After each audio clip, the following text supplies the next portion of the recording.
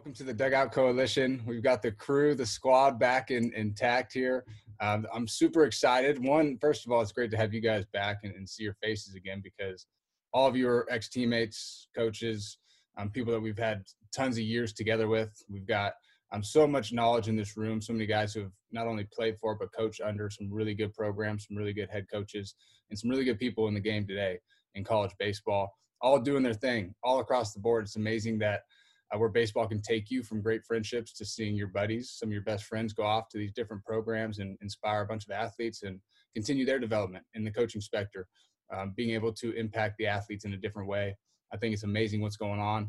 I'm super excited for this a little roundtable action, getting in some different topics this week. Mainly just kicking off some intros, introducing you to these guys, where they're from, what they do, who they coach for, who they played for, and how they've stayed afloat in the game of baseball as a college coach today. As we know, it's really tough with the funding aspect for things. We can get in that real brief, kind of touch on that. And then leadership, like what makes a good leader? How do you implement leadership into your program? What does that look like, et cetera? Kind of hitting on that leadership aspect, I think is big for any team to experience good leadership overall. So I'm going to start down the line. First, I'll introduce everybody real briefly. We got Cameron McMullen, Chapman University, Ray McIntyre, University of San Diego. We got Michael Bradshaw, BYU, and then Jake Whistler over in Umpqua Community College down Southern Oregon.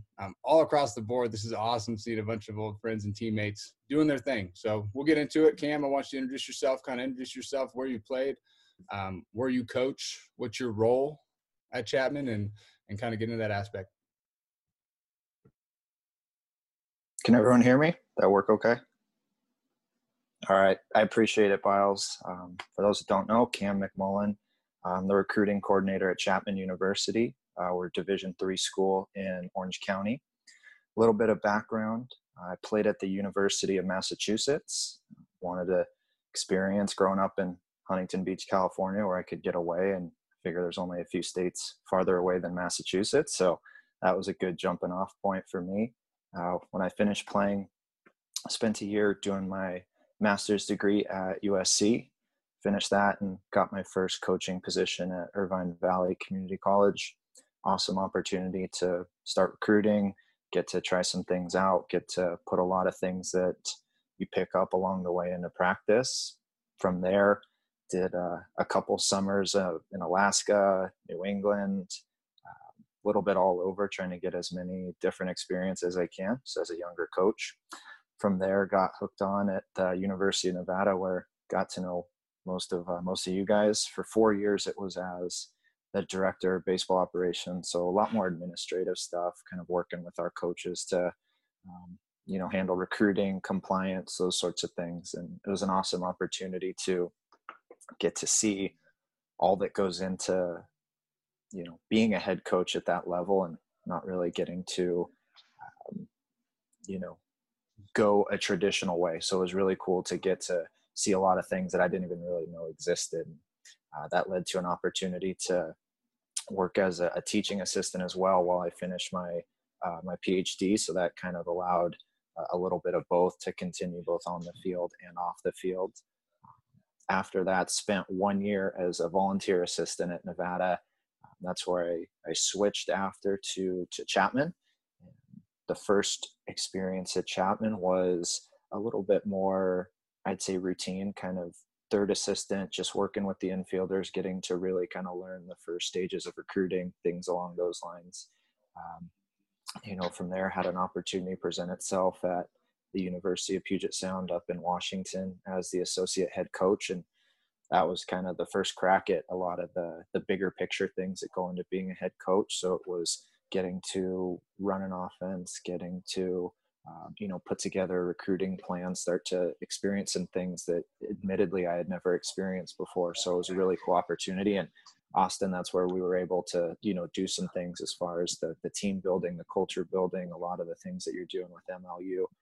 So it was a really cool experience that way. And, a couple months later, in the chaotic way that coaching works, had the opportunity to come back to Chapman as the recruiting coordinator. And, that's where I am now. And hopefully the next step is as a head coach, but it's something that I can dive into again throughout the podcast, but there's certainly a lot of other experiences here as well. So it's a pretty chaotic path, but it's led back to exactly where, you know, we all want it to be. So I'm excited and look forward to it. Yeah, Cam, you've done incredible things, dude. And to be able to, like, obviously playing under you at Nevada, and you're more of like the big bro for us. We go in the dungeon, which for those of you who don't know the dungeon, probably like, dude, what are you guys saying the dungeon? Like, that's where we just crush the weights, dude. Like, you get in there, you hit the weights, you go hard, you have some fun. The pitchers are always back there. Unfortunately, Shaw, sorry about it, Wilkins just joined us. Not a fan, but Sure. I'm just playing. Shut up. But no, getting back there and being able to just see your work ethic, see what you've done, and then obviously going up to the University of Puget Sound and witnessing it with you more of like a full in charge role with the infielders, with the hitters, and the processes that you're implementing, the leadership that you were giving to them. It was incredible, dude, and I loved it. And your work ethic's been amazing. I mean, you guys, every one of you guys, we'll get into that stuff eventually, but your work ethic's unreal. How hard you guys work, how long you're at the field. So that was freaking cool to see, dude. So appreciate you being on here, man, being willing to provide some insight, some wisdom for some of these guys. I'm Ray Mack. Ship it a hip. Let's rip it, dude. Let's go. Where you at? What's happening, man? So I was originally from California. I went to University of Nevada coming out of high school. I spent 4 years there, redshirted my first year, and 3 as a player. Had one more year of eligibility in Master of School, so I kind of decided to bypass that because I wanted to get in the coaching side. That year is when Jay Johnson actually took over for Coach Powers, and I started building a relationship with him. I was on the staff as a grad assistant for a semester, director of operations, assistant director of operations. I think I worked under Cam for a semester technically, and then ended up taking the volunteer assistant role when a position opened up there in December of that last year. Really good year. Jay ended up getting the head job over at the University of Arizona. He brought me with him as the director of operations. Great year in 16, went to the College World Series with Bradshaw and ended up, it was awesome. Finished up one more year the following year, or the next 2 years, excuse me, and then got this job over here at the University of San Diego. I'm working with the outfielders as a lifetime infielder. So, but it's been great kind of learning that position and learning really how to teach the guys here. This is the second year working with them, as well as the hitting. I think Coach Ungrich and myself have done a good job of trying to build a foundation that first year of what we feel is the most important things to teach here on the offensive end. And this year has kind of been just us expanding it. So it's been great. Really happy we're on that and excited to prepare for the following season next year. So.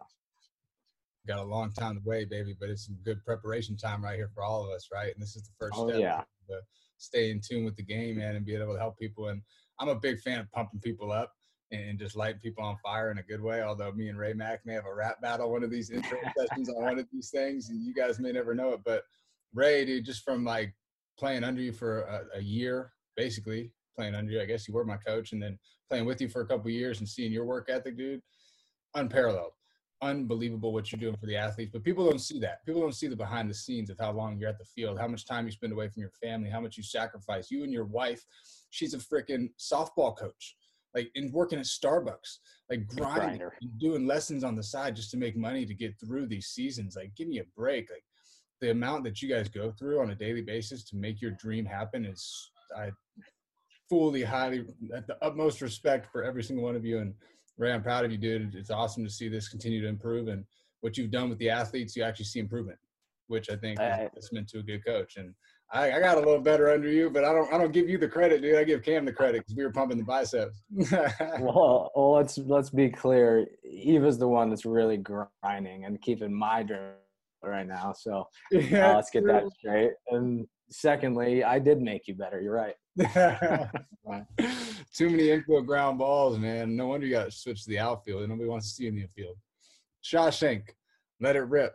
The legend. Have the floor. Hey, thanks for having me. All right. Well, hey, so I am currently the pitching coach and volunteer assistant at Brigham Young University. This will be my second year, but a little on my background. I grew up in Medford, Oregon.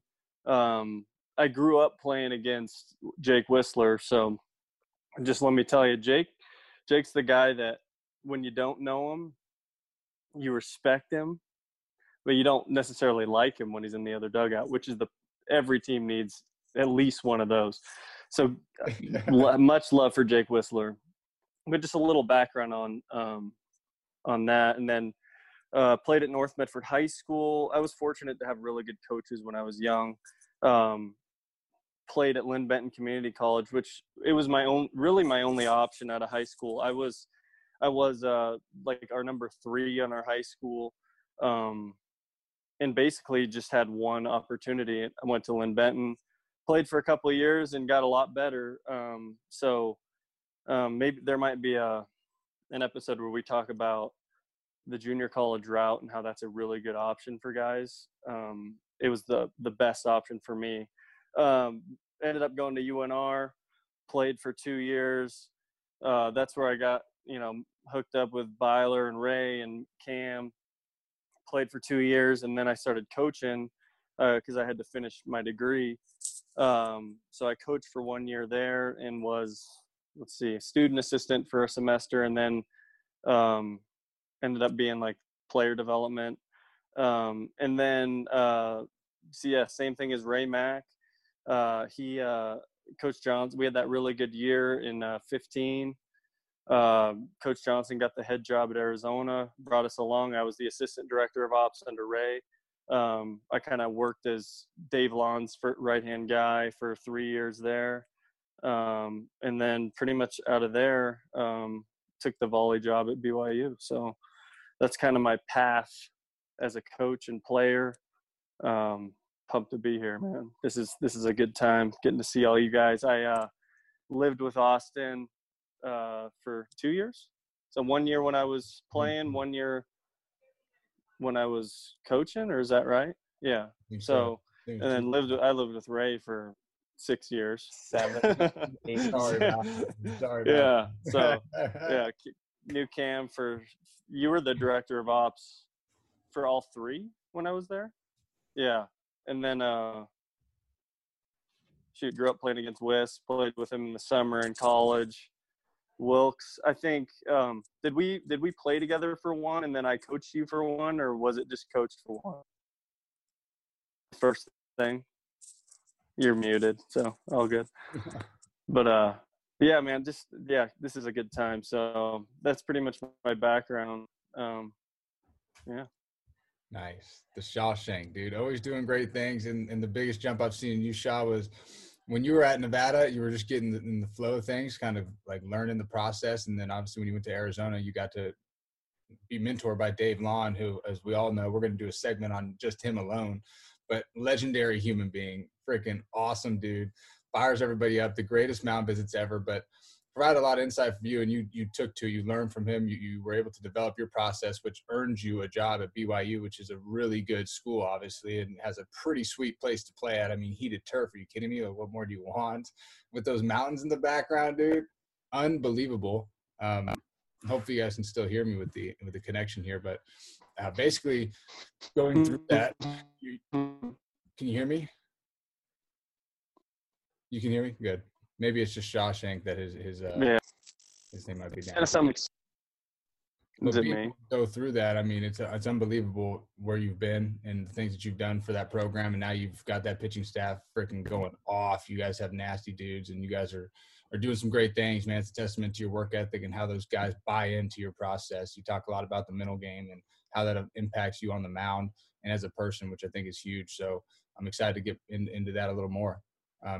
Wiss, let's get it going, my dude. What's up, fellas? Hey, glad to see you guys again, man. We got some great memories with all you guys. Cam, pleasure to meet you for the first time. Zach, you as well. Just glad to be a part of this. Yeah, you guys. I mean, that summer in Klamath and that summer in Medford, man, the two summers that I'll never forget for sure. But yeah, I played at Western Oregon University under Jeremiah Robbins. He was there for 2 years, my freshman, my sophomore year, and then he left to LC State, did some amazing things over there. But I finished out my career at Western Oregon University, played there for 4 years, redshirted 1 year, and then I coached there for 3 years after that. essentially taken a grad assistant role. I earned my master's degree there in health education. And then after 2 years ago, after 18, there really wasn't a spot, paid spot for me to stay there. Kind of doing, like we all know the route, just trying to make ends meet with bartending and, picking up garbage. Any way you could find a way to do it, I tried to find a way, but it got to a point where it was, I was coaching outfielders there, and like Ray, like you're talking about, buddy, being an infielder, it kind of hurts on a daily basis working on with outfielders and not getting the infield piece. But Jeremiah called me up and he said, "Hey man, I'm moving home to Roseburg," which I couldn't believe. I mean, just flabbergasted. I said, "You're doing what?" Guy's won 3 national championships in a row. 5 out of 6 years he's there. He plays for the national title, and he's coming home to Roseburg to start up a junior college program. And I was like, absolutely, man. I'll take you up on that. So come down here. We had 6 players our first year. We practiced twice a day with 6 guys for an entire season. One of the most unbelievable experiences I've ever been through in my entire life.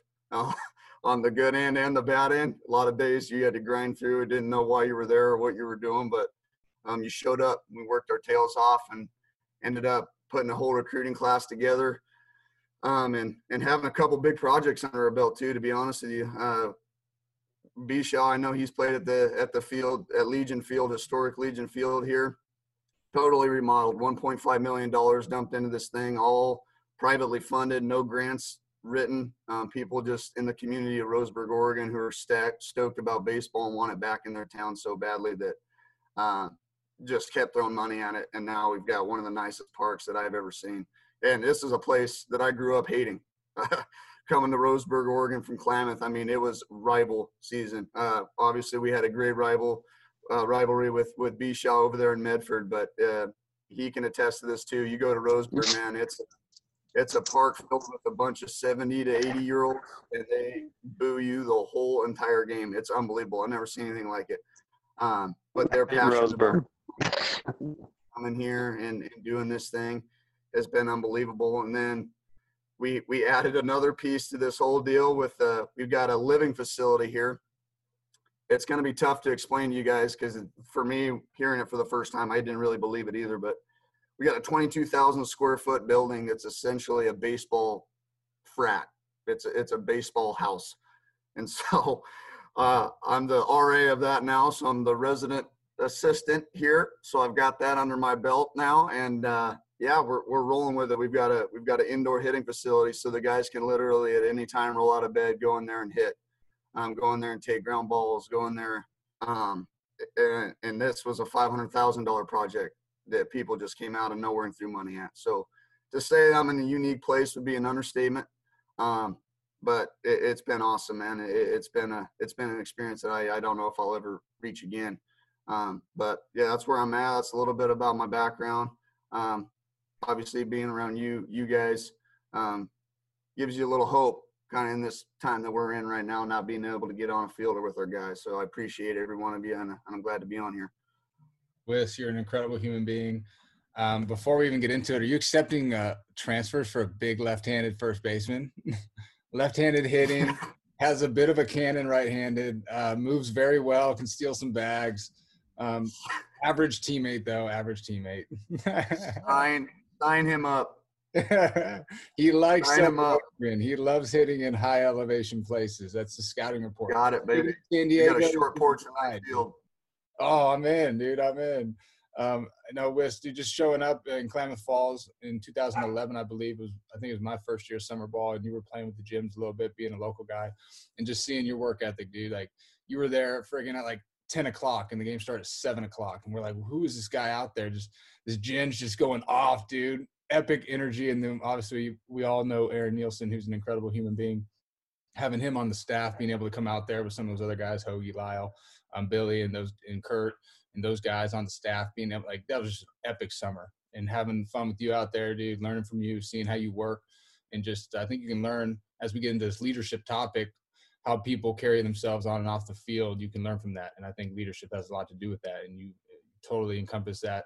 And then taking leaps of faith, going down to Umpqua and starting up a junior college there with your old coach, had to have been a scary feeling because you don't know what to expect. You're going out into the unknown. It's very dark there. It's not a lot of light, but hey, you guys have created something incredible there. And now all the things you listed, I didn't even know, except for the fact that you guys were well funded. So, I mean, that's even more incredible. So keep it up, man. Keep doing what you're doing. I'm proud of you. Let's keep this rolling. Wilkes, you may have to unmute yourself, brother, before we get into yours. But Zach Wilkins, Dixie State, playing under or coaching under Coach Phaetonhauer, which was one of our coaches. He brought me in. Did he bring you guys in, Ray and Shaw? Did he bring you guys into Nevada? No, I was kind of actually seen by Coach Powers. Nice. Okay. Yeah, he brought me in, but he took the job the year I came in, so I never played for him. Okay. But yeah, he did recruit me. Nice. So yeah. Legendary dude. Love Fate. He gave me the opportunity in Nevada. Forever grateful for him. Wilkes, let it rip, my dude. Yeah. All right. So I'm currently the pitching coach at Dixie State. A little bit about my background. I'm from San Diego, California. I ended up going to a junior college for 2 years, and throughout my whole life, I just kind of followed my brother a little bit. Everyone has that person that they look up to, and my brother was one person that I really looked up to. He ended up going the junior college route, and he actually ended up going to North Carolina State for a couple years, going to the College World Series, and that's just one person that really inspired me to end up going that kind of route and just following his footsteps. But after that, I ended up going to the University of Nevada, and I actually got to play with you, Byler. Shawshank, I got to play under you for a year. Same with you, Ray Mack and Cam. We'd always have our battles in the weight room, always getting after it. I'd always be out working you, but hey, standard procedure. Yeah, standard. Yeah, so that was a really, really important piece of my life in going to Nevada, because that's where I kind of got to learn a little bit about myself. My senior year with the coaching change, Jay going to Arizona, my whole life I wanted to go, play professional baseball. And, my senior year with a new coaching staff, I knew I wasn't going to get drafted my senior year, and I didn't really know what I wanted to do with my life. And, that's when I got big into reading. I got big into the Mamba mentality.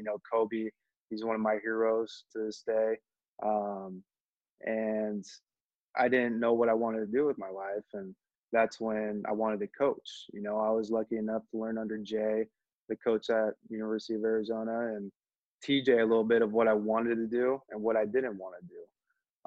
And I think that's, helped me to this day and helped develop, the guys at Dixie State. And, I'm super thankful for that. But after my stint at the University of Nevada, I ended up going to my old junior college, Palomar Junior College, for a year. And, I got to learn, currently he's the Kansas State pitching coach, Buck Taylor. I got to learn a little bit more about the coaching side, and Ben Adams, who's currently the head coach at Palomar. So I'm thankful for that.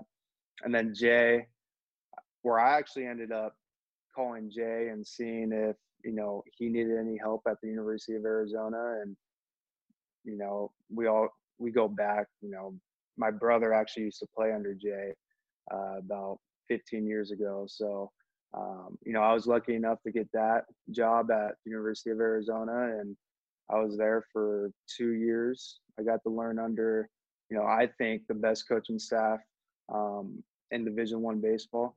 Jay Johnson, he's incredible, amazing. Dave Lawn, who's my mentor, and everything that I do is because of him. I think he is. We're gonna get into the definition of a leader, but I think he is the definition of a leader, just in terms of the consistency that he puts in, every single day, whether he's sick, anything like that. And, I've kind of taken that a hold and put it into, my lifestyle, my habits, and and to the players here at Dixie State. So I'm very thankful for the path that I've gone down.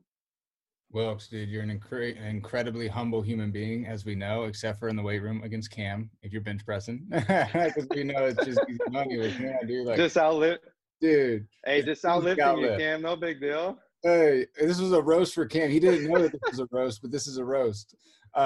Well, mute yourself before you say something you're going to regret. Oh, okay. All right. Yeah, but Wilkes, no, extremely humble, dude, and you've been doing some amazing things. Obviously, got the opportunity to be coaching with Coach Fade, and I know he demands a lot out of you guys down there, and he's got a tight ship that he's running, and it's very impressive to see what you guys are doing, especially this year, what you were doing before all this stuff happened. But keep that rolling, bro. And then it's great to see as we get into leadership how one person or maybe a couple people, Coach Wanaka, Coach Lon, Coach Rutanian, Coach Johnson, all those guys can stem to create all these little nuggets in the world. I mean, each one of us in here has taken so much value out of what they provided. And obviously you coach, or not coach, I almost called you Coach Whistler. I don't like calling people coach. I mean, I like calling you Whis.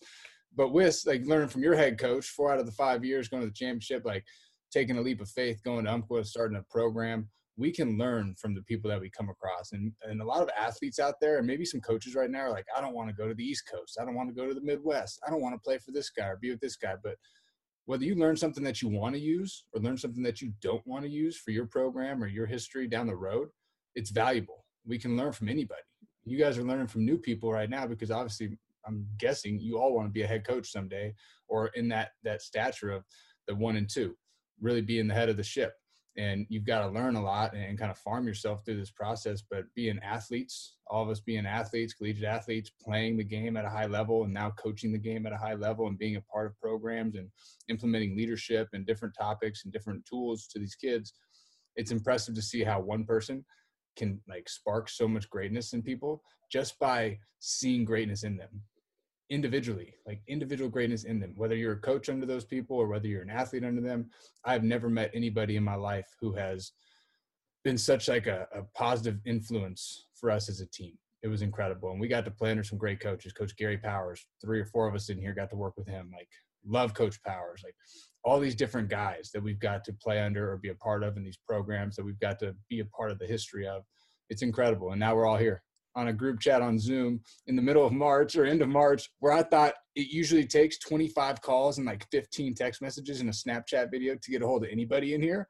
It's like, boom, the response on the dime. Like, what are we doing here? So let's get into it. Let's get into the topic of leadership. I'm going to start down the row here with Cam. But Cam, we talk about leadership. And obviously when you were at Puget Sound, I got to come up there and kind of be a part of what you're doing and implementing some leadership and some tools to the athletes, mental side of the game, leadership tools, etc. For me, I really believe that leadership is the ability to empower, inspire those around you. I think that's a massive tool. You don't have to do it by voice. You can do it by your actions. Each one of us in here leads by a different way, different type of example. And people, I believe, at least from what I've seen, can take to that. They are attracted to people like that. And that's what I think leadership does. So that's my take on leadership before we get rocking the boat. But Cam, I really want to know what you do because you've got a PhD in leadership, dude. You've been doing this. You're teaching with regular, everyday people and with athletes, with coaches, with programs, with other people in the world. What defines a good leader and what does that look like? Like, how do you implement that into a program? Sure. And it's a great question. And like you mentioned, it's something that's certainly been a passion of mine. And I know you've wanted us to dive a little deeper into some of our other backgrounds of how we've been able to stay in coaching. And that is one way I've been able to. I've been lucky enough to do some research and some teaching at the University of Nevada, University of Washington, and now here at Chapman as well. And one of the first things I like doing is framing leadership in a specific way. And I think there's one story that really does that nicely. It's by one of my favorite leadership authors. His name's Simon Sinek. He's written books, Leaders Eat Last, Start With Why. He's a brilliant author. And I'll give the paraphrase version of the story. There was a former high-ranking official who was speaking at a conference. And in the middle of his speech, he stopped and looked at the ceramic mug that he was drinking his cup of coffee out of. And he spoke to the audience and said, last year when I was in my old position, I spoke at the same conference. I was flown out business class. I had someone pick me up at the hotel, take me from the hotel to the conference center, take me backstage, put on all my makeup. And when I asked if I could grab a cup of coffee, someone ran and poured me a cup of coffee in this beautiful ceramic mug. Well, this year I'm drinking coffee out of a ceramic mug, a styrofoam mug. I flew here coach. I took a cab from the airport to the hotel. I checked myself in. I took another cab from the hotel to the conference, and I had to find my way backstage. And when I asked if I could have a cup of coffee, someone pointed over to the corner, and I had to walk and go get my cup of coffee that I'm drinking out of this styrofoam cup. He said the whole point was I was never meant for the ceramic mug. I deserve a styrofoam cup. And the whole point to what that is intended to do is just try and highlight one of the easiest things for all of us as leaders to do, which is think it's about us. And it's natural. It's really, there's a lot of benefits of leadership. There's a lot of really cool things that we get to experience. But by definition, leadership involves other people, because if there's no one following you, then you're just by yourself. Thus, leadership can't really take place. And so I think the best word to just at least frame leadership in a simple way, or at least the way I've tried to, is it's about perspective. Do you understand what leadership is actually about, which is serving others, a service to others? And I think that's probably one thing that you'll continue to see as we introduce these coaches that have had positive influences on our lives. I'd say more often than not, it was them showing interest in us, players, however you want to contextualize it. But I've always thought that that was a really nice way to at least just frame leadership in what it is at its simplest form. And I know with us specifically, that's the easiest way that we try and contextualize leadership throughout all the programs that I've been lucky enough to be, whether it be us in the bullpen at Nevada or on the field with you running those seminars at UPS, Byler. We just try and put it in context of so much of the questions that come with leadership with young kids are like, I'm doing this, I'm doing this, I'm doing this. We have to say, guys, this isn't about you. It's about others. So that's the first step in understanding what this is. It's okay to start things with what are you doing, but it always has to be in relation to how is it influencing others? How is it affecting others? And I've always just liked that as a jumping off point, because I think that from all the perspectives everyone on here has, it can be a really nice way to take this a lot of different directions. Cam, that's incredible. I love the serving others. I think serve others. I know at my old desk job, I walked away from it probably a month and a half ago, so good timing. But I walked away from it about a month and a half ago, and on my desk, like these little yellow sticky notes, it was simple. I put serve others, and I put it there because I was getting so wrapped up in me, and when can I get out of here, and when can I go speak to colleges, and why isn't anybody bringing me in, and why isn't this? It was all about me. And so I realized about 6 or 7 months ago, I was like, okay, it's not about me, it's about the others. So when you say serve others, it really hits home for me, because as an athlete, a lot of the times, especially in the junior college ranks, and I just noticed this working with a lot of those programs this fall and winter, was it's all about how can I get to the next level? How can I get drafted? How can I get out of here? Rather than how can we collectively win and develop a culture to help us all get out of here? Because let me tell you, if you're 2-12, nobody's coming around your yard, whether you throw 95 or you throw 82.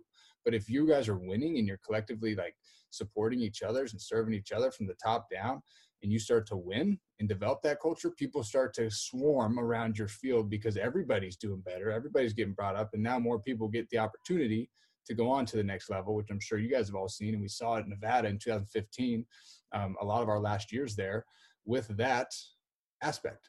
So I love that, Cam. I think that's freaking awesome. It's a great lead in to everyone else kind of jumping into this. And then I like the perspective of, hey, what's the perspective of leadership? Like, how are we viewing this? What type of lens do we view this through? And how do we implement this into our organizations? What was the easiest way for you to implement it with your athletes? Now, like, you work with them, obviously, and we've chatted a lot about it, and I like to learn from you. You're doing this, but how have you implemented that with your athletes, at least empowering them?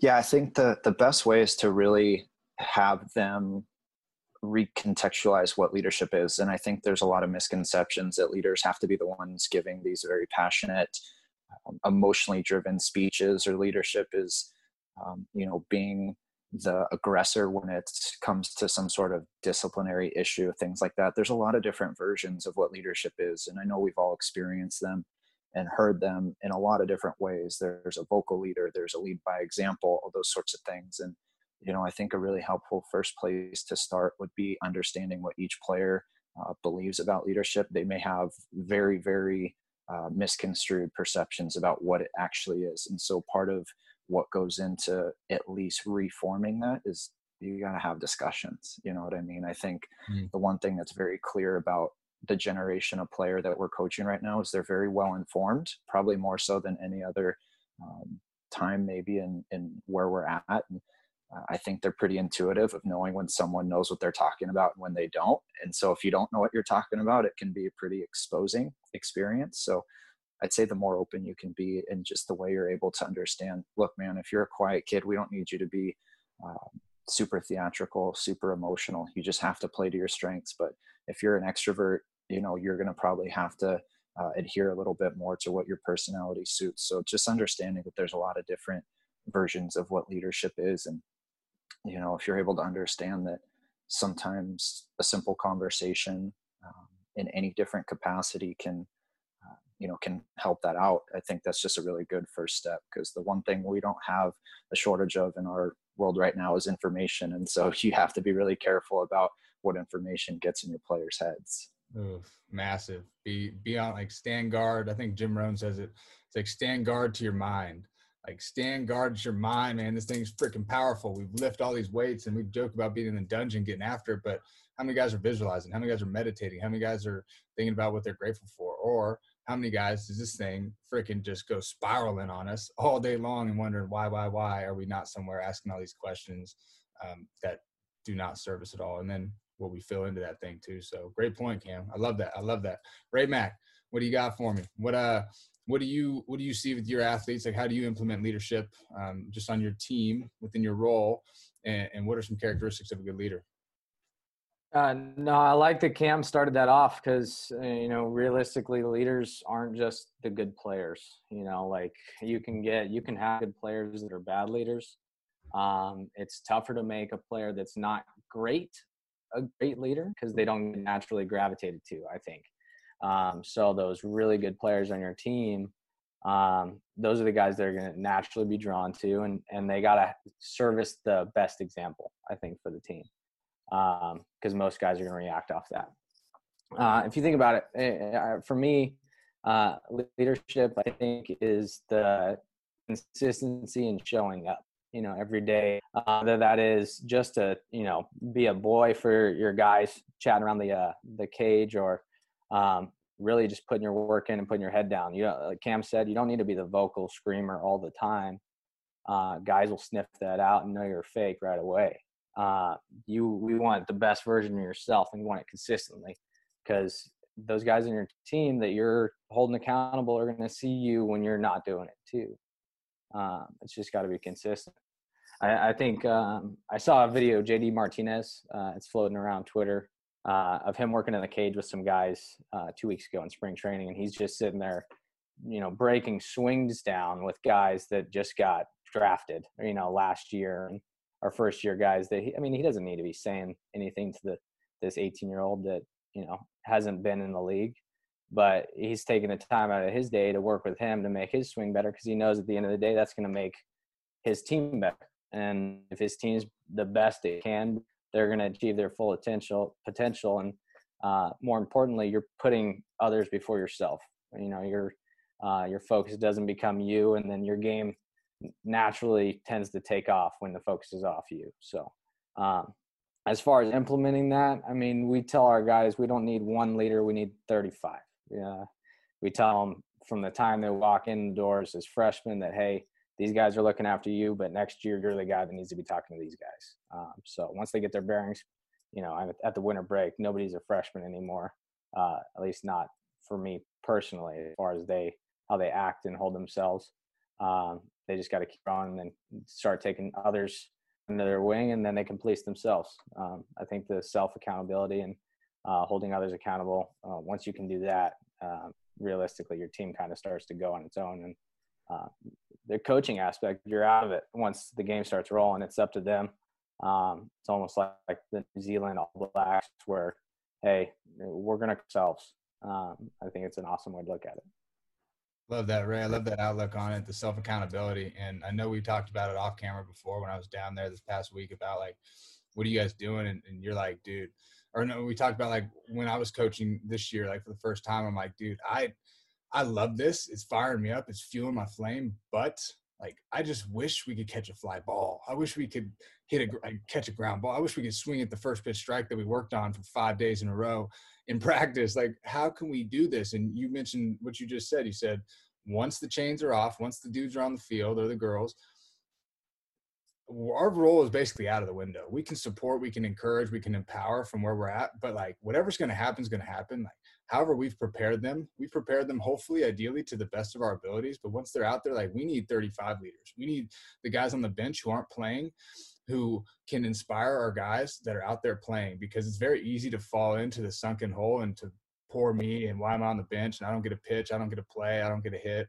wham, and cry my way through my 4 years of college and get nothing out of it. Or we can support our teammates like you did as a freaking fifth-year guy. I tell the story all the time. You're a fifth-year dude on University of Nevada.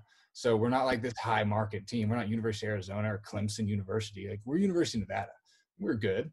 But there's a freshman, Kyle Hunt, who's now coaching at Nevada, played there all throughout college with him, and a freshman coming in, and he's going to be the starting shortstop. Like, it's undisclosed. Like, we know that he's going to be the starting shortstop, and that's obviously one of your positions as a shortstop and a second baseman. And you went out there every day and empowered him to be better. You pushed him to be better. You went out there and you took extra ground balls. You grinded within the cage with your swings, and you helped him be able to walk into that position his first year to play and be suitable at shortstop.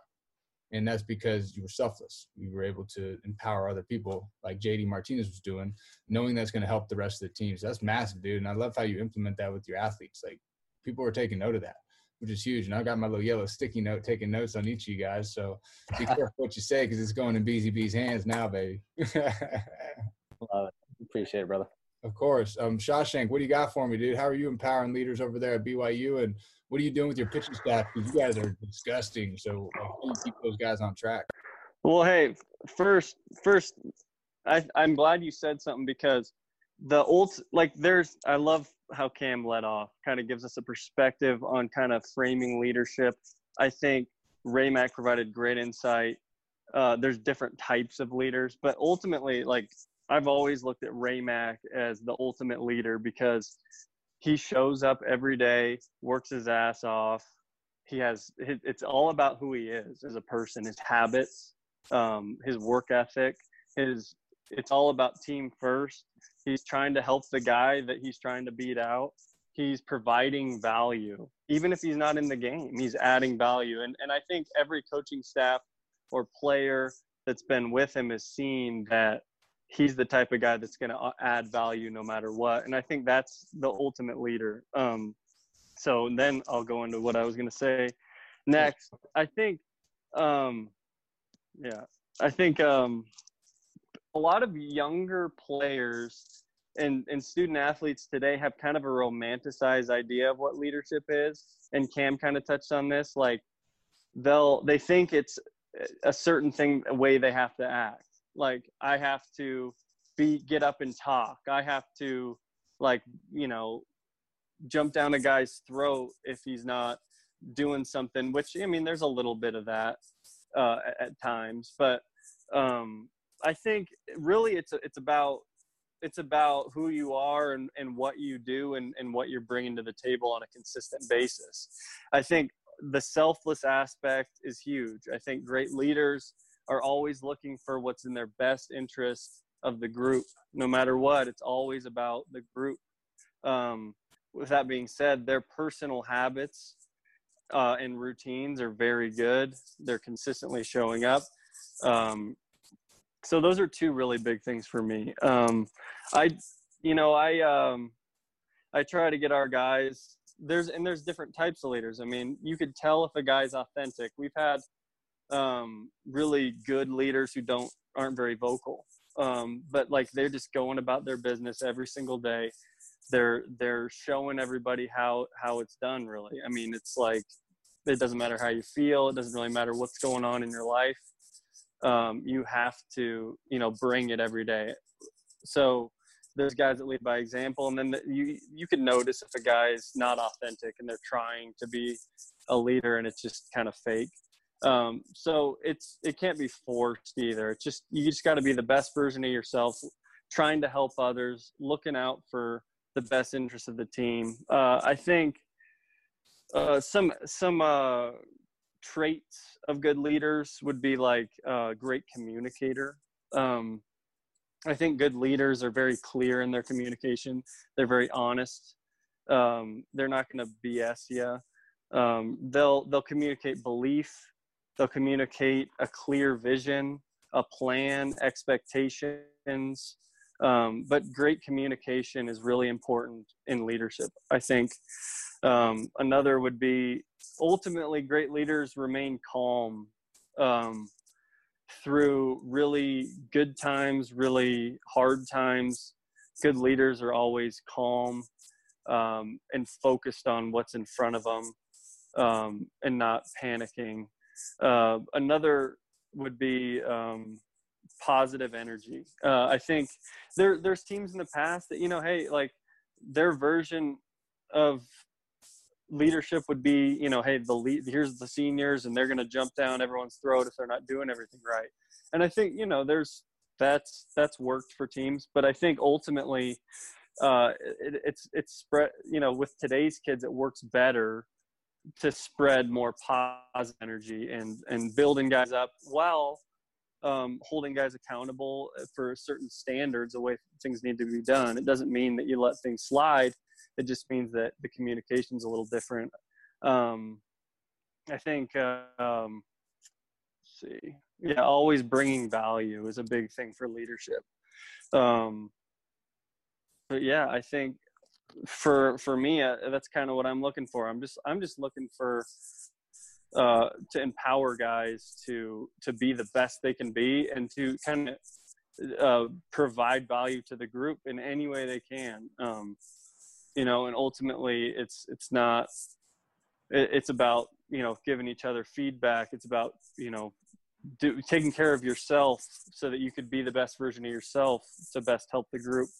I think are really important things. So, You're spot on, man. And you've done a great job empowering your athletes. I mean, you've got some very talented guys, but it's very easy for a lot of talented guys to get extremely selfish and extremely not bought into the process that you have in place for them, but they've bought into you as a person. And I think that's the biggest thing with leaders is people buy into you first and then the process that you have set out for them, which is awesome. And the fact of like adding value in any aspect of your life is huge. And you've got to work on yourself before you can actually see that, or others can see that in you. If you're doing it yourself, then other people see that in you and they're like, wow, okay, I want a piece of that. What does this guy got? What does this girl got? How do they empower others? How can they bring the best out of me every single day?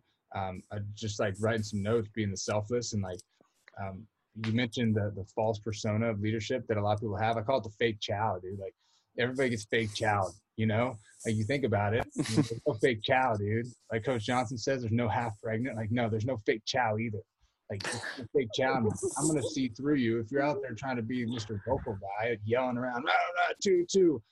Quick story, I'm playing a high school game, and this kid in left field's like, Mamba mentality for 7 innings straight. And I'm like, dude, you're the ultimate example of fake chow. Whoever you are for listening to this, I'm calling you out right now because that is fake chow. Don't be fake chow. Be real, be genuine, be transparent, be honest, be loving, be kind, be a freaking leader. Be calm in distress. It fires me up, dude. The Romans, they were calm, baby. They were amped up. They didn't need any Red Bull vodkas. Like, they are freaking amped and they're locked in. Wiss, what do you got for me, dude? What's some leadership, especially at the junior college level where it's 2 years and out for most people, and it's a little different because you don't have 4 years to continue that leadership. What do you got for me on your leadership? How do you guys implement it? What makes you a good leader? You want me to continue on this? Because we have a book already we could write with the stuff. I'm trying to get the book right. That's why stuff. Cam, you are a wizard of this stuff, man. I got to pick your brain more often. Holy cow. Great stuff from all you guys, and you said it, Byler. It's going from the 4 year to the 2 year. It's a it's a different beast, man. It's a different transition. And then add the cherry on top, you're starting a brand new program.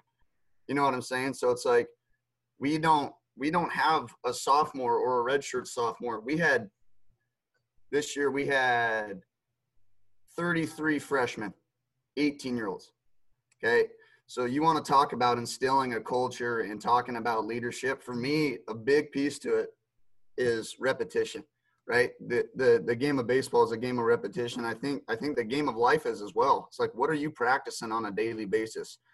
So what we preach to our guys, and we say it every single day to them, we talk to them every day about leadership, because you kind of got to hold their hand through it a little bit, especially being the 18-year-olds. So we preach on a daily basis and talk about what a leader actually looks like. And to your guys' point, I think the fake chow and all the stuff that Cam said, and Ray and Mike, and I'm sure Zach, you'll have great points on it too, but that's totally it, man. You got to be about it. You can say anything you want. You can walk up, do the talk, do all of that, but you got to show up on a daily basis, like Ray was talking about, and Mike, and you got to be about it, man.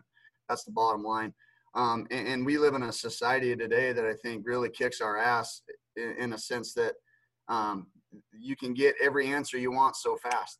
These kids today, you can get anything you want in 2 seconds, man. And that's not how it goes. And I think all of us can attest to this. We had to go through something that switched our mentality into that leadership role, right?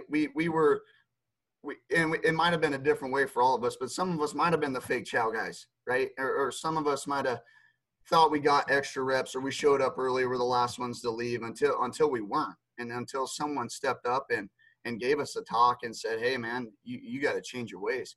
And I think a true leader has had to go through adversity and has had to learn from their past and make adjustments. And I think that's a big piece that, especially dealing with our junior college guys, man, that they haven't gone through yet. So when you talk about, okay, I'm a leader because I watched a video on Twitter and I'm going to say the same thing that this guy did on the video, and I'm going to say that at practice tomorrow on the team huddle. It's like, okay, but what have you gone through to get to that point? What adversity have you battled through to get to that point? So for a perfect example for our guys, we didn't have a field all fall this year. We played at a sand lot, and I'm talking, picture the worst field you guys have ever been on times 10. And I'm not kidding you. It was, you walk out there and you're like, what are we doing out here? We're starting a brand new college program, and we're on a field that, I mean, you can't play baseball out here. And I mean, rifling fungos every single day at these kids. They had to live with host families for the entire fall. We didn't have a place for them to live. We had no structure for them at all.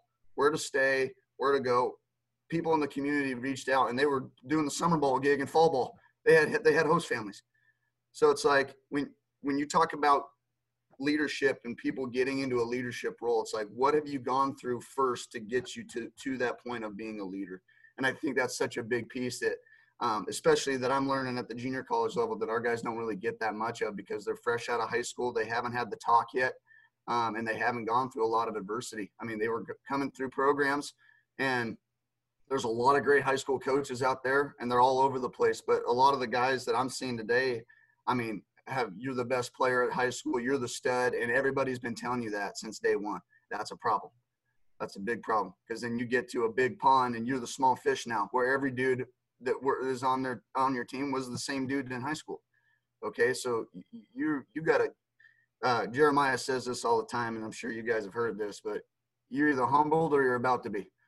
And so that's a lot of what we deal with on a daily basis with our guys, is trying to humble these guys and getting them a sense of you've got to battle through some stuff before you can call yourself a leader.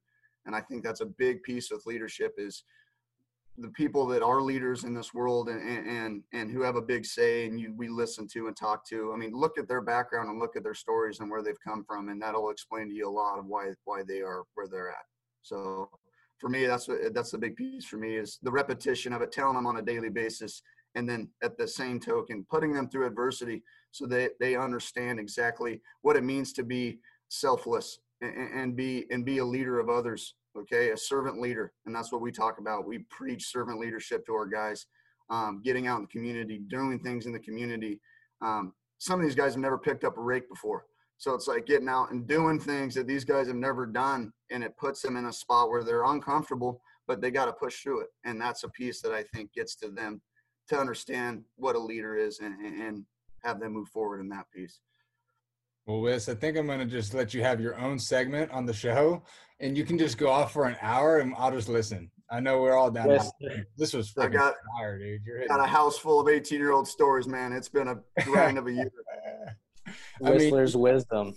Yeah, Whistler's wisdom, baby. Every Wednesday, Whistler's Wednesday wisdom. Ray Mack, my tongue tied. Yeah. Let's go.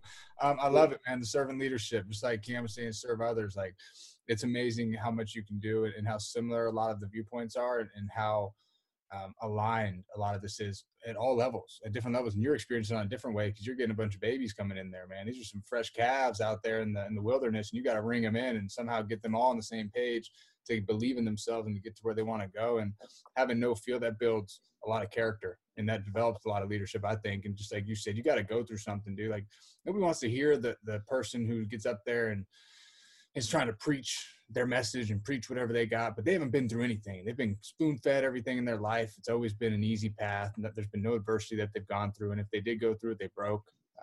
Nobody wants to listen to somebody like that. But when you've seen somebody who's gone through the depths, whether it's personally, whether it's physically, mentally, emotionally, spiritually, whether it's something that's happened to them that was totally out of their circumstances and uncontrollable, people want to hear that because they've dug deep, they've been resilient, they've battled through adversity to get to where they want to go. And every single person in here has dug through some adversity to continue their dream and to aspire for where they want to go in their life.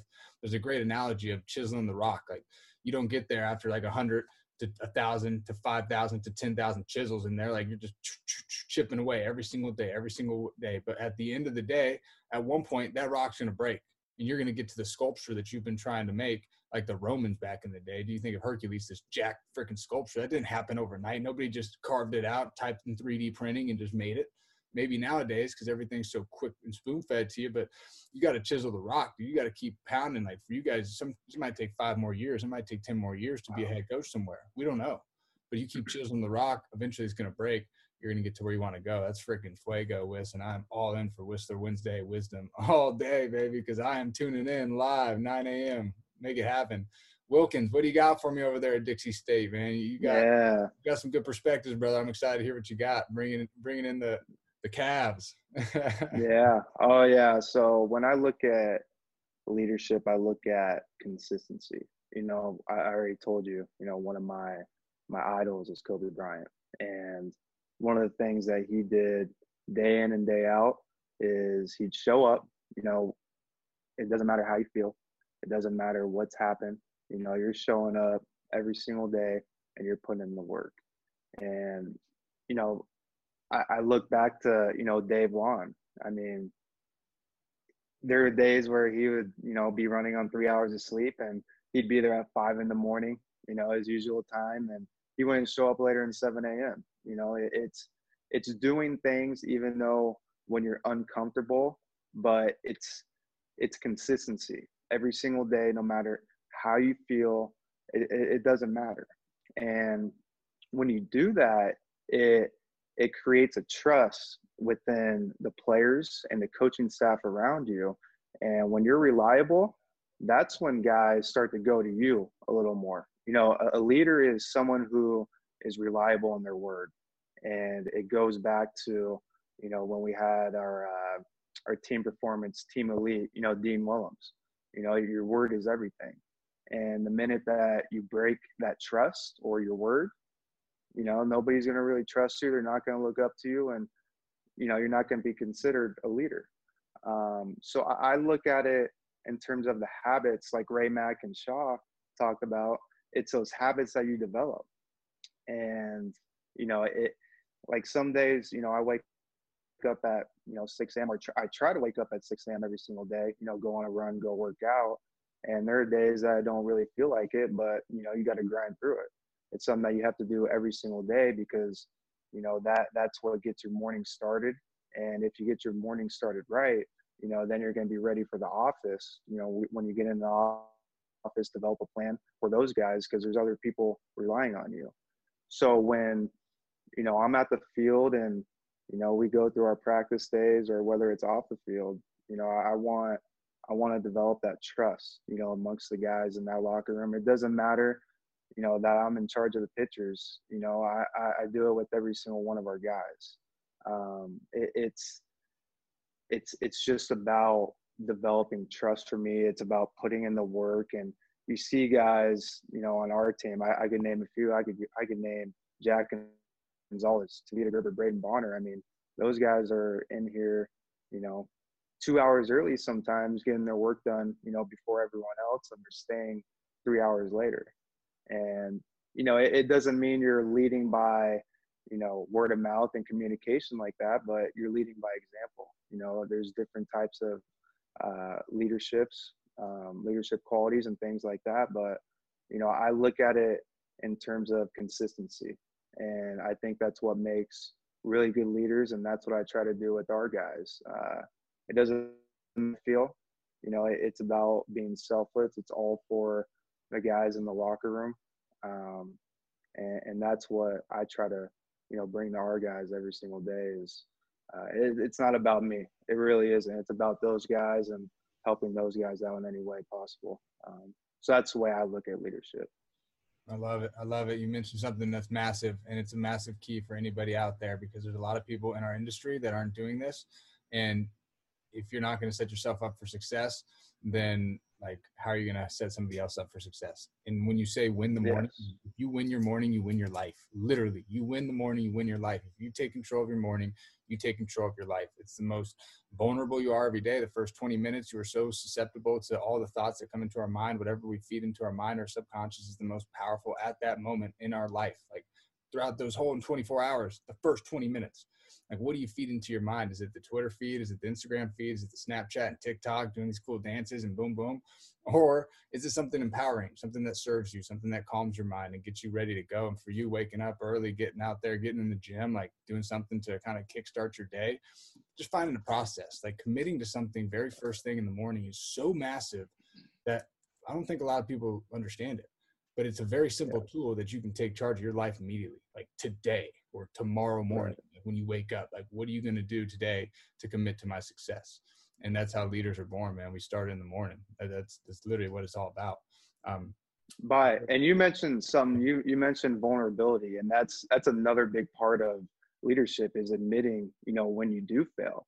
You know, I think that's one thing that I've kind of learned my first year is, you know, I'm trying to figure out what's going to work for me, what's going to work best for our team and our organization. But, you know, when you're wrong, you know, you have to be able to admit that and accept that. You know, you're not it's that false prophecy. Like you're not filling your mind with, you know, I don't want to swear, but that bullshit. You know, it's being honest with yourself and you know, kind of realizing when you are doing things wrong or when you are wrong and admitting that, you know, to the guys in the locker room as well as being vulnerable. That's a huge part that you mentioned.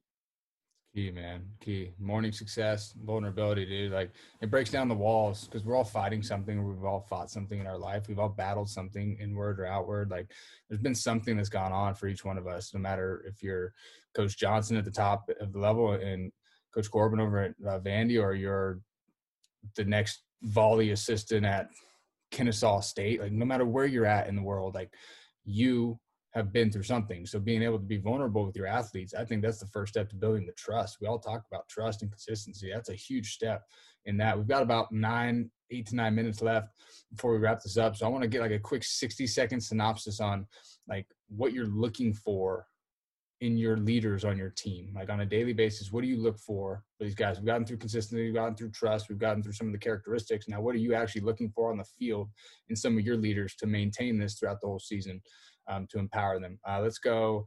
Cam, kick us off again.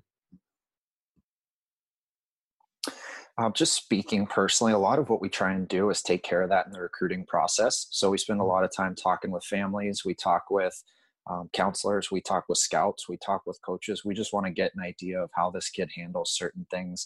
Can he process information? Can he handle feedback? Is this the type of player that, you know, has a lot of very strong opinions and perspectives? Because there's nothing necessarily wrong with that, but we want to make sure it comes from a good a good place so we can use that constructively. So a lot of what we try and do is take care of that work in the recruiting process.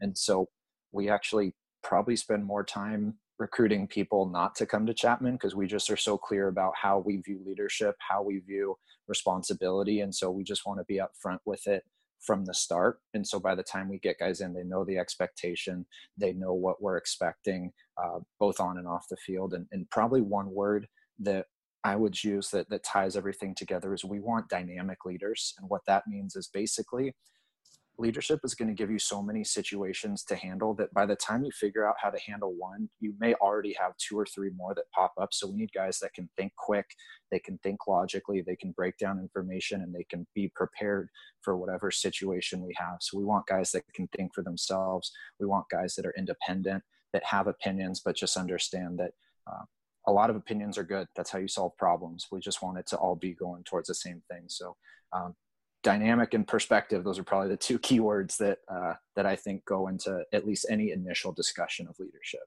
Dude, dynamic leadership, that is epic. I'm using that. I need more coaching on it, so we might have a 30-minute call after this to break down what it means and all the different dynamics of dynamic leadership. But dude, that is fire. I love that. That's massive. I've learned so much already. Ray, what do you got for me? Your quick synopsis. I got parents a huge role in how your child turns out as far as leadership. I think obviously you learn so much from your parents early on that you kind of start taking on traits of them. But most importantly for me, the guys that are out there making the team, everybody else around them better. If you can make guys around you better, maybe you're not doing everything right off the field, maybe you're not doing everything right on the field, but if you're making guys around you better, for me, that's a leader. That's massive. That's massive. Make those around you better. And you obviously did that. Everybody in this room's done that. A lot of people that we've learned from have done that, but your parents have done that, dude. K-Mac and Dave Mac, legendary. They make you guys better. They make me better just hearing them on the phone. I love them. They're so cool. They're so amazing. Quick shout out to them. I like giving shout outs. Shawshank, what do you got for me? Yeah, I mean, I like athletes that are empowered to think for themselves and have a get-to mentality, not a have to. You know what I mean? So that's one. Another is growth mindset. Like, they're always just trying to improve. Like, the best players are always the ones that are trying to improve. We have a sports psychologist that works with the Bucks, and he always talks about Giannis Antetokounmpo, or I don't know how do you pronounce it, for the Bucks, but he's like the best player in the NBA right now, besides maybe LeBron. Sorry, Wilkes. But he's just always trying to improve. Obviously, he's a freak athletically, but he's elite mentality wise, always trying to improve. So growth mindset, obviously selfless. But to me, I think people get that wrong. Like, it doesn't necessarily mean you're just always others first, always. I mean, you have to take care of yourself and have good habits so that you can bring value to others and make others better. And so you can handle your environment the best. But it's just bringing, value to the group. Another is also being a leader does not mean you're going to be perfect. It doesn't mean you're not going to make mistakes. You have to be accountable and honest. So no excuses. Like, if you fail or mess up, it's not a negative thing. It's just an opportunity to improve. So you have to be accountable and honest. And guys that aren't, and that are trying to protect their ego subconsciously by covering their tracks, like making excuses, that they're not going to improve as well as the guy that's just, you know what, I messed up. Let's move forward. Let's figure out how to get better. But yeah, and then just trustworthy, just showing up every day, and the best they can be. So, and then one more thing is just, I'm going over time, but being being deliberate in practice, like obviously putting in the work, putting in the man hours, they have to do that. But when you're at practice, when you're doing it, it's deliberate. You're doing everything on purpose, and you're 100% focused to get the most out of that practice.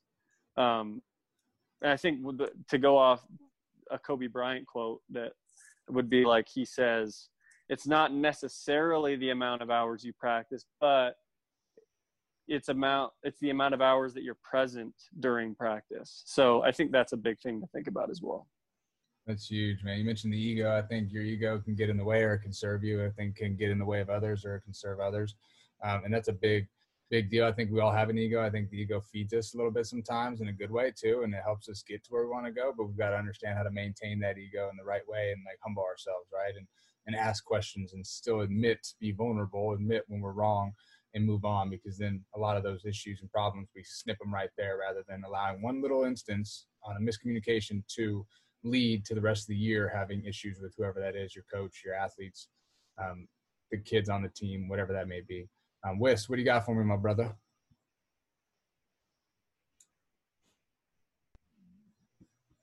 Yeah, man, all that was great. I think big piece for me is we want a guy that's going to be able to take the fall, get bucked off the horse and get right back on the saddle. That's the kind of guy that I think can make people around him better, like you guys were talking about.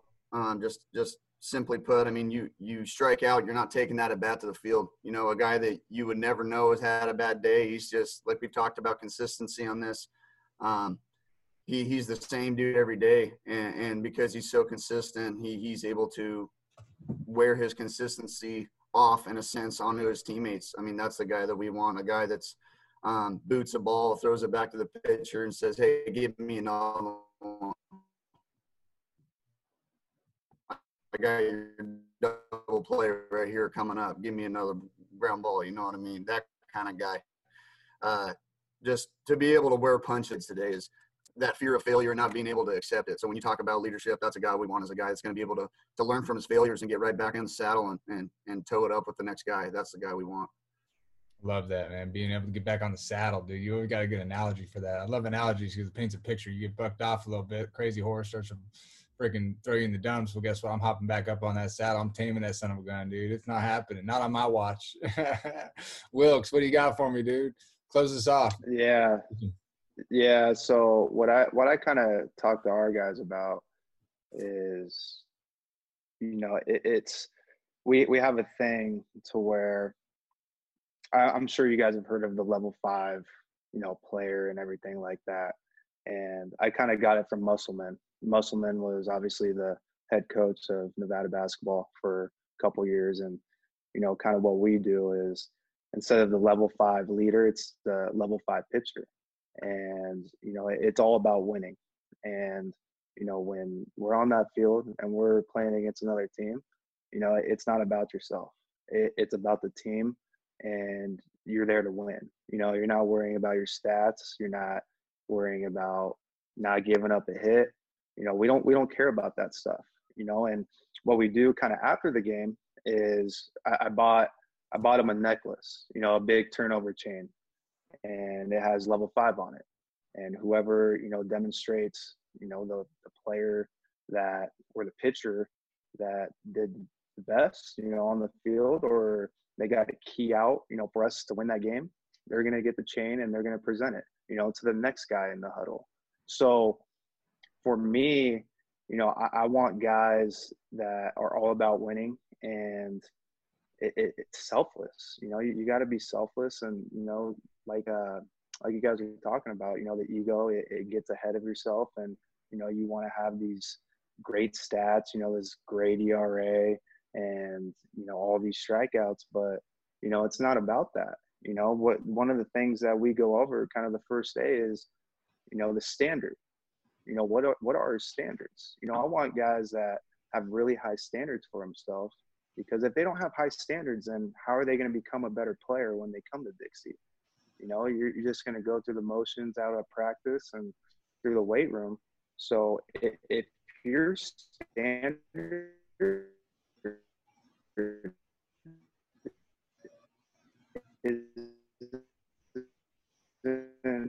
you don't want high. And if you don't want to be that, then I don't know what to tell you. So it's just about, for me, do you have high standards for the things that you do on the field and off the field? Are you showing up to the classroom? Are you getting your study hall hours in? Are you turning in your homework? Are you getting good grades? It's all these things that come into play. So for me, it's a combination of the, how do you hold yourself, to the standard of other people? Love that. I love that. Just holding yourself to a higher standard and expectation for yourself. Yes. I mean, just setting the standards on your own, not letting others dictate yours. Like, you dictate the standards. Like, you've got to be able to have that self-accountability to keep yourself on track, keep yourself locked in, keep yourself on the right motives for your mission, for your dream, for your goal, whatever purpose and tackle mission that is for you. This was great. This was great, guys. I appreciate you guys tuning in for the first one. Once again, Dugout Coalition, we're collabing. We're just bringing more value, I think, is the biggest thing during this time. Yeah, we may not be able to be on the field with our athletes, with the guys that we love to coach and play with and be around, but guess what? We can inspire some people this way, whether it's a coach out there, whether it's an athlete, a parent, somebody who's going through a tough time, maybe somebody's career that just got ended out of nowhere because it's totally out of their circumstances and out of their control, but it got axed like that, and you don't know what's going to happen next year. Like, take a listen to some of these guys. These dudes have been through the ringer. They've been through some crazy situations. They've been coached and coaching under some of the greatest coaches of literally probably all time, if we had to really go back and look at it. And the wisdom that they're able to share with us, we're able to learn a lot. I mean, I got to do my math because I'm not a math major, but I got 5 sticky notes over here of individual just notes that I want to just throw into a book already. Like, let's just freaking line this thing up. Let's make it a book and we'll all co-author it. But I think it's beautiful to be able to hear different perspectives from different people in different areas in the country and different programs at all different levels. I mean, we got D1, D2, D3, JUCO, all the above. I mean, it's unbelievable how similar a lot of these principles are. And if you're a kid out there looking for a school to go to, look at this. Like, this is what people are looking for in you. It's not always your physical ability. It's how you handle yourself, how you carry yourself, how you empower your teammates. If you're a coach out there looking to take that next step, leadership starts from the top down. Like, it's not a bottom-up procedure. Like, you are the one setting the tone for your team and your organization. And you can have people come in and help instill that in your athletes, but if you don't employ that as a leader on the team, as the head honcho, as the AD of the school, of the principal of the school, wherever your leadership position is, it falls under you. We see it with the best of the best and the worst of the worst. I see it with my parents' works. I see it with my own life. I see it with going to some of these schools that I work with. I see it within your guys' organizations and the head coaches that are part of your organizations and the ADs that are involved in some of these, good and bad. Like, we see it from the top down, and you've got to set that example, set that tone. So, fellas, if you have any closing remarks, let it rip. But this was great. This was a great first start. I'm excited to chop this up, dive into it, and get it rolling. Appreciate you guys coming on. Thanks for having us, man. This has been awesome. Yep. Love you guys. Of course. Love y'all. We're supposed to gas you up, Byler. What's that? Been gassing everybody up. We're supposed to give you your props. Give me the gas. Give me the 30-second rundown, Wiz. Kiger Stadium bomb. Proud of you, man. Thanks for doing this. Honestly, this is awesome. I Yeah. appreciate it, brother. Hey, meeting you, Cam, Zach, you as well, man. Great dudes. Can't wait to do this again. Yeah, man. This is sweet. Pumped to be a part of this deal. This is fun. Let's keep it Wrestler rolling. wisdom, bro. Hey, and like the legend, baby. dude, like the legend Ezekiel Elliott. We eating, baby. Let's go, Cowboys. I'm out.